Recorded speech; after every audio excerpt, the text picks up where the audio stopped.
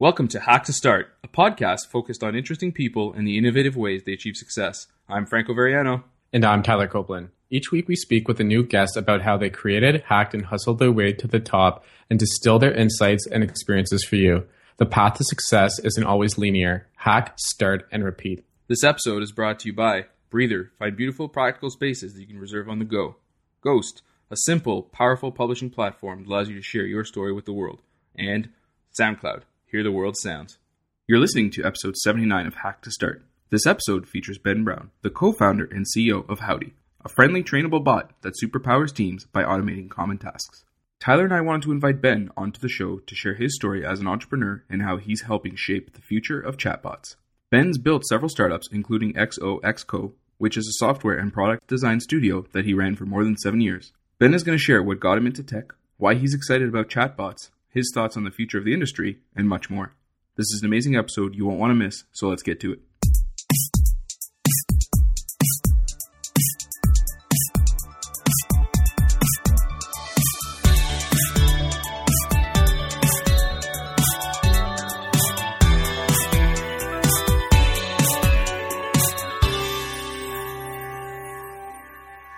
Hey Ben, thanks so much for being on the show today.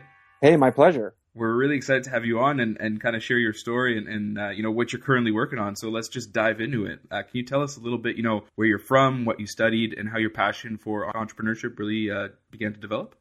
Yeah, I grew up in suburban Maryland, just outside of DC, and I actually studied computer science at the University of Maryland. But I think a year and a half into computer science, I kind of got bored with it and switched to English creative writing, which I was like, hey, because I knew how to program computers to like my, well enough. I was dangerous. So I figured, study something that might be, slightly more useful, but hey, creative writing, was maybe, a strange choice, but, it was, 96 when I got into college. The most exciting thing for me was that I got a static IP address in my dorm room, like high-speed internet and a static IP address. So the first thing I did really was start skipping class and setting up a Linux network inside my dorm room to run my own website and host my friends' websites, which was kind of a crazy idea in 96 before everybody was,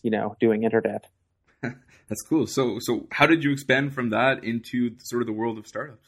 A couple years later, I ended up getting a job at an ISP in DC. Very shortly thereafter, that ISP had an IPO, and I ended up with a little bit of money. And at the same time, a friend of mine and I had designed a novel piece of technology that we thought was, worth pursuing. And some people convinced us that it was a good idea to start a startup. And so in 2000, 3 days after Y2K, came and went, which I wintered in a farmhouse in Iowa City, because I was like convinced that that the satellites were all going to come crashing down.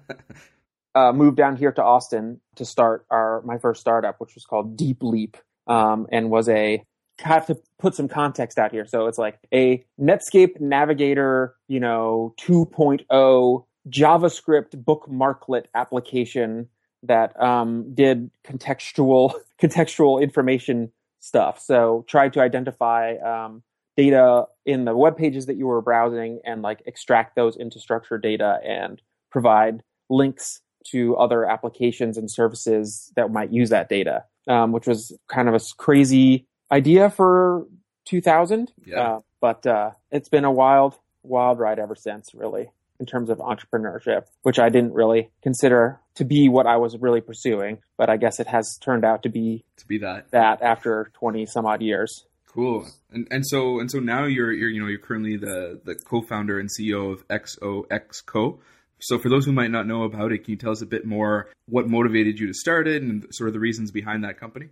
Yeah, my wife and I, Katie Spence, were working in San Francisco in 2005, 2006. I had started a social network in the early 2004, 2005, and sold it to a company in San Francisco. So we were living in San Francisco. And at the time, it was just kind of frustrating to me to be in San Francisco, where I felt like the technology was being used to solve like weird technology problems. Like at the time, people were like really focused on like RSS readers, or things like that. It was like the very dawn of Twitter or whatever. It was like so many feeds. What will we do with all the feeds? And that just seemed like a weird problem that people in San Francisco had. And we just really wanted to be back in Austin where we had, lived before. And so we came back here and, both of us quit our jobs and we came back here and started XOXCO together. And we just really, I had been doing community software, social networks and like social software. Katie had been working at Mule Design Studio in San Francisco. So, we just wanted to do like software design for people who, where it was going to be a little bit more about solving real world problems, whatever those were, instead of like solving technology problems. So yeah, and we did 7 years of consulting where we built dozens and dozens of products for companies and launched, websites, web software, mobile apps, software for huge enterprise companies and, small startups. And we launched a bunch of our own crazy software that got like, hundreds of thousands of downloads and crazy things like that. Like we have a website that has millions of pieces of pixel art that people have created using a pixel art drawing tool that we created on like one summer of fun in between client projects, just totally nuts, crazy kind of legacy of stuff scattered all over the internet. Yeah, no, that's awesome. And so what has it been like kind of, over the past 7 to 8 years, working on all these different projects, learning, how to launch, what works, what doesn't work? What has that whole process been like for you guys? I would barely call it a process, but it's just being a consultancy, even as one as small as we were, which was, we just kind of, I think the biggest we were was 7 people. It's a tough business, it's like 3 months of safety before you run out of money and start thinking about who's going to get fired first or whatever. And that's kind of a tough business, but we had a great business in that world. But, it really drained my wife and I. But being in that sort of cutting edge, what does the client need? How can we get it to them? World was really exciting and just allowed us to always be learning the newest things. We would experiment with technology and then get hired to use that technology very soon. Like for example, we started playing with Chrome extensions. The moment you could build a Chrome extension, we started building them just for fun, see what was up, what could you do with a Chrome extension. And 2 months later, a giant company paid us $250,000 to build a Chrome extension for them. It was, it was great. And, always sort of like on to the next thing, which was, we got us exposed to a lot of different technology. Yeah, for sure. So speaking of the next thing, just a couple of months ago, a few weeks ago, you guys actually released Howdy and raised $1.5 million for it. So what is it and what motivated you to start Howdy? Yeah, so we, shut the consultancy down, even though it was a good business and started this, startup company.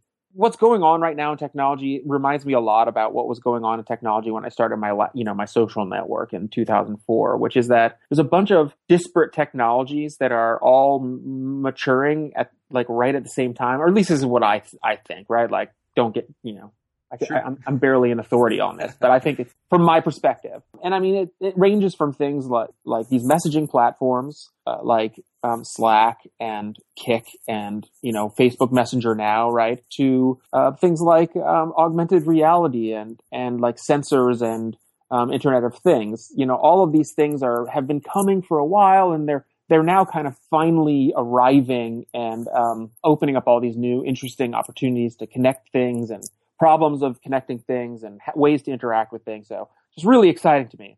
Big exciting part of that is Slack. Like I was saying, back in how I got that job at the ISP in the 90s was because I was on a mud with my friends, with people all over the world, really. And some of those people moved to DC because they got hired by this ISP. And like a couple months later, they were able to get me hired.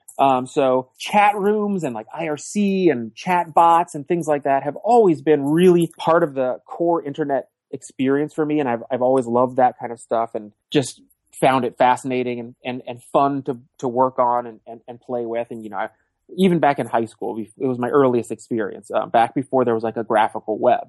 Slack just reminds me a lot of that, and it makes me feel real real good about it.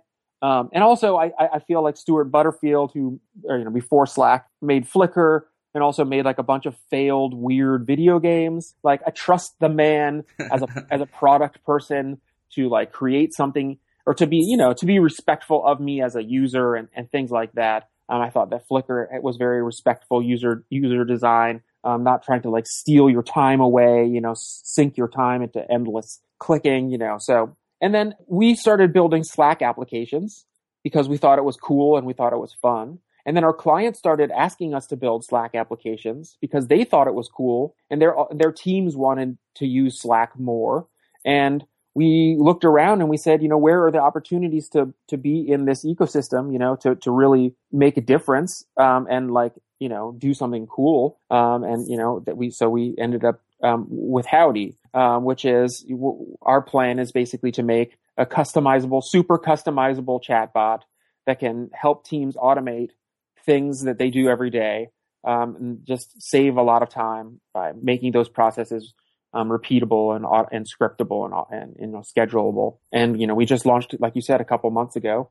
We're off to the races. Yeah, absolutely. And it seems to be like you said, like it's a really cool, exciting space with the whole, the chatbots and especially around Slack, that ecosystem I feel is pretty special. Obviously, you guys have tons of experience in there. Yeah. I mean, it's one of these things, like, it's exciting because there's a lot of interesting technology and techniques already out there from years and years and years of people doing stuff, none of which have really been ever applied to like business software. I was talking to somebody the other day about, how to design this or that. And I was like, go play some of those text adventure games, where you have to pick up a sword, and see how they guide you through the process of typing pick up sword, because nobody sits you down and says, type pick up sword to, whatever. Yeah. You just know instinctively to kind of do it. And like, there's a lot of that. And like, that's been a hobby at best for 15, 20 years, to like knowing about text adventure games. But the other, and then that combined with the fact that here's this nascent platform, which seems filled with enormous potential here. And there's like 0 apps. There's going to be an app store, full of apps. There's going to be a lot of people building apps. It's really exciting, and we all get to be amongst the first right now. So now it's, always fun. Yeah, absolutely. Like a new social network starting, hail of friend requests followed by malaise, followed by eventually deleting it from your phone. That's awesome. So what was the process around kind of, starting Howdy and especially raising, the funding like for you guys? Do you have any tips or insights to share around how that went down? No. I mean, since my first startup, we basically have decided to eschew external funding, because we wanted to go it alone and be bootstrappers. And I learned very little about that process, the process of fundraising and whatnot until it was absolutely necessary. We wanted to do something that was going to be substantial in the messaging space. We thought, this is really exciting. We have an opportunity to do something and like leverage a passion that we have for this kind of technology and jump at this opportunity. So how can we do that? And like I said, we thought maybe this is a place where somebody, external capital would actually help, because otherwise we're going to be able to, what we'd learned for sure, building XOXCO as a consultancy and building our own products over the course of that time, is that we weren't going to be able to do this in 3 months, like in between client gigs. It wasn't going to happen. It was a bigger project than that, and it was going to take 12 months to realize, something. So we, put together a deck of what we thought was our business and kind of showed it around and got a bunch of feedback from people who were like, no, that's not what you want to do. And then, there's some friends of ours and met the right people to get that process started. And then once it got started, it just went really, really fast. So I think it was like, slightly less than a month from beginning to end for us, which for us was great, because we don't really want to spend all the time doing this fundraising and pitching and everything. We wanted to work with some really great people on something that we pretty, knew what we wanted to do. So That's super cool. So what channels have you guys used to kind of help grow Howdy so far? I mean, obviously Slack, but beyond that, how is the sort of the bot industry? How are you guys reaching clients and telling people that, hey, there's this new exciting thing, you got to get in on it? We do a lot of posting on Medium. which has been great. Like that's really where we've found the biggest, most, excited audience for this stuff. I think people are, really interested in sort of future leaning tech thought there, whatever.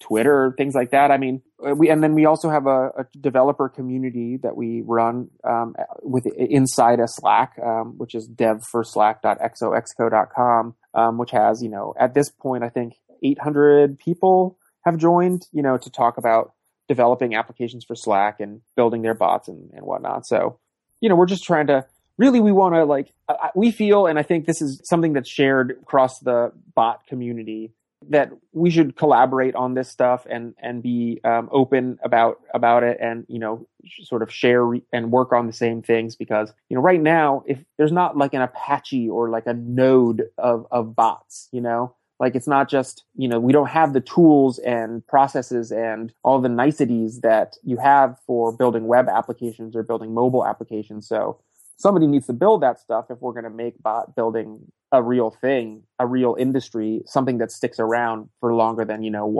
one half of a tech cycle. We're just trying to sort of gather all that energy and direct it in the most productive way we can. Yeah, for sure. That's cool. And so that's actually a really good segue because I wanted to ask you about, you guys a few weeks ago released BotKit, which, sounded to me like it was that base layer that you were just talking about. So why release it and sort of what has you most excited about the future of bots? At that same time that we were looking around at like what kind of business opportunities were there in building this kind of application, there was a couple of things basically. And one of them that we identified was just the basic tools for doing this needed to be available. Like nobody is going to buy a bot if you can't like look at a store full of bots, basically. That is my assertion. So people are going to have there's going to have to be free bots and cheap bots and sort of a little bit expensive bots and really expensive bots. And we wanted to build like really expensive bots. So, we have to fill out that whole ecosystem of like that whole economy. To do that, like we needed basic building blocks. And so we work with Slack to try to build like a comprehensive set of tools to build Slack applications so that, things could get going, and that, are easier and better to use and people improve them, help us improve them. But everybody else, gets to hopefully have like a fun programming experience, building interesting software. That's cool. So are you guys working directly with Slack on BotKit? Yeah. I mean, we worked with them, chat room together where we kick around ideas. And I worked a lot with their platform team to design some of the pieces and make sure that we had, all of the newest functionality built into Slack, into BotKit. We launched it like alongside their Slack bot technology. So it was like right from the get-go, you have a real easy way to build a Slack button bot, which is, I think, really, really cool. And what we've seen, like people tweeting at us and like people in our chat room is that we succeeded in what, like it may actually be riddled with bugs, honestly. But what we succeeded in at least is exposing like a friendly, fun to use API for building the things. Like hopefully they work. I really do hope. But at the very least, the process of putting them together seems to be like a fun thing, which is like, that's just really exciting to me. And we, this is just the beginning for us. Like one of our sort of goals with Howdy is like, let's make this really easy and fun and like something that doesn't have to require programming or only a little bit of programming to do what you want. Because I think, if bots are going to be successful and really if like robots are going to be successful in like being something that we deal with on a day-to-day basis, we have to figure out all the like low level weird little stuff that has to be built into those things. Like people say thanks to bots.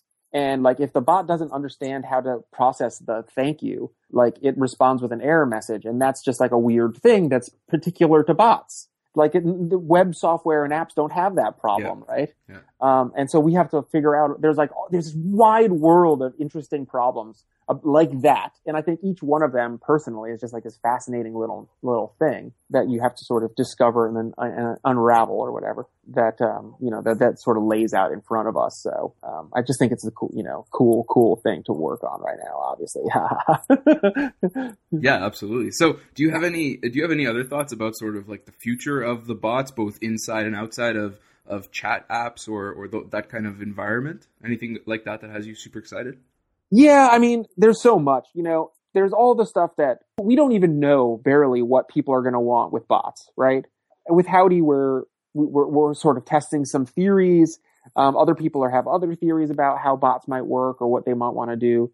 No, but there's not like a killer bot app yet. Like, so who knows? Not right? yet. so exciting that like, and maybe there never will be one. I mean, this is one of the things that like I think about all the time. Like maybe bots are actually like maybe BotKit is actually so freaking easy to use that I killed the whole burgeoning bot industry with it. No, I don't think so. But Slack could add features that could make like more interesting interactions happen.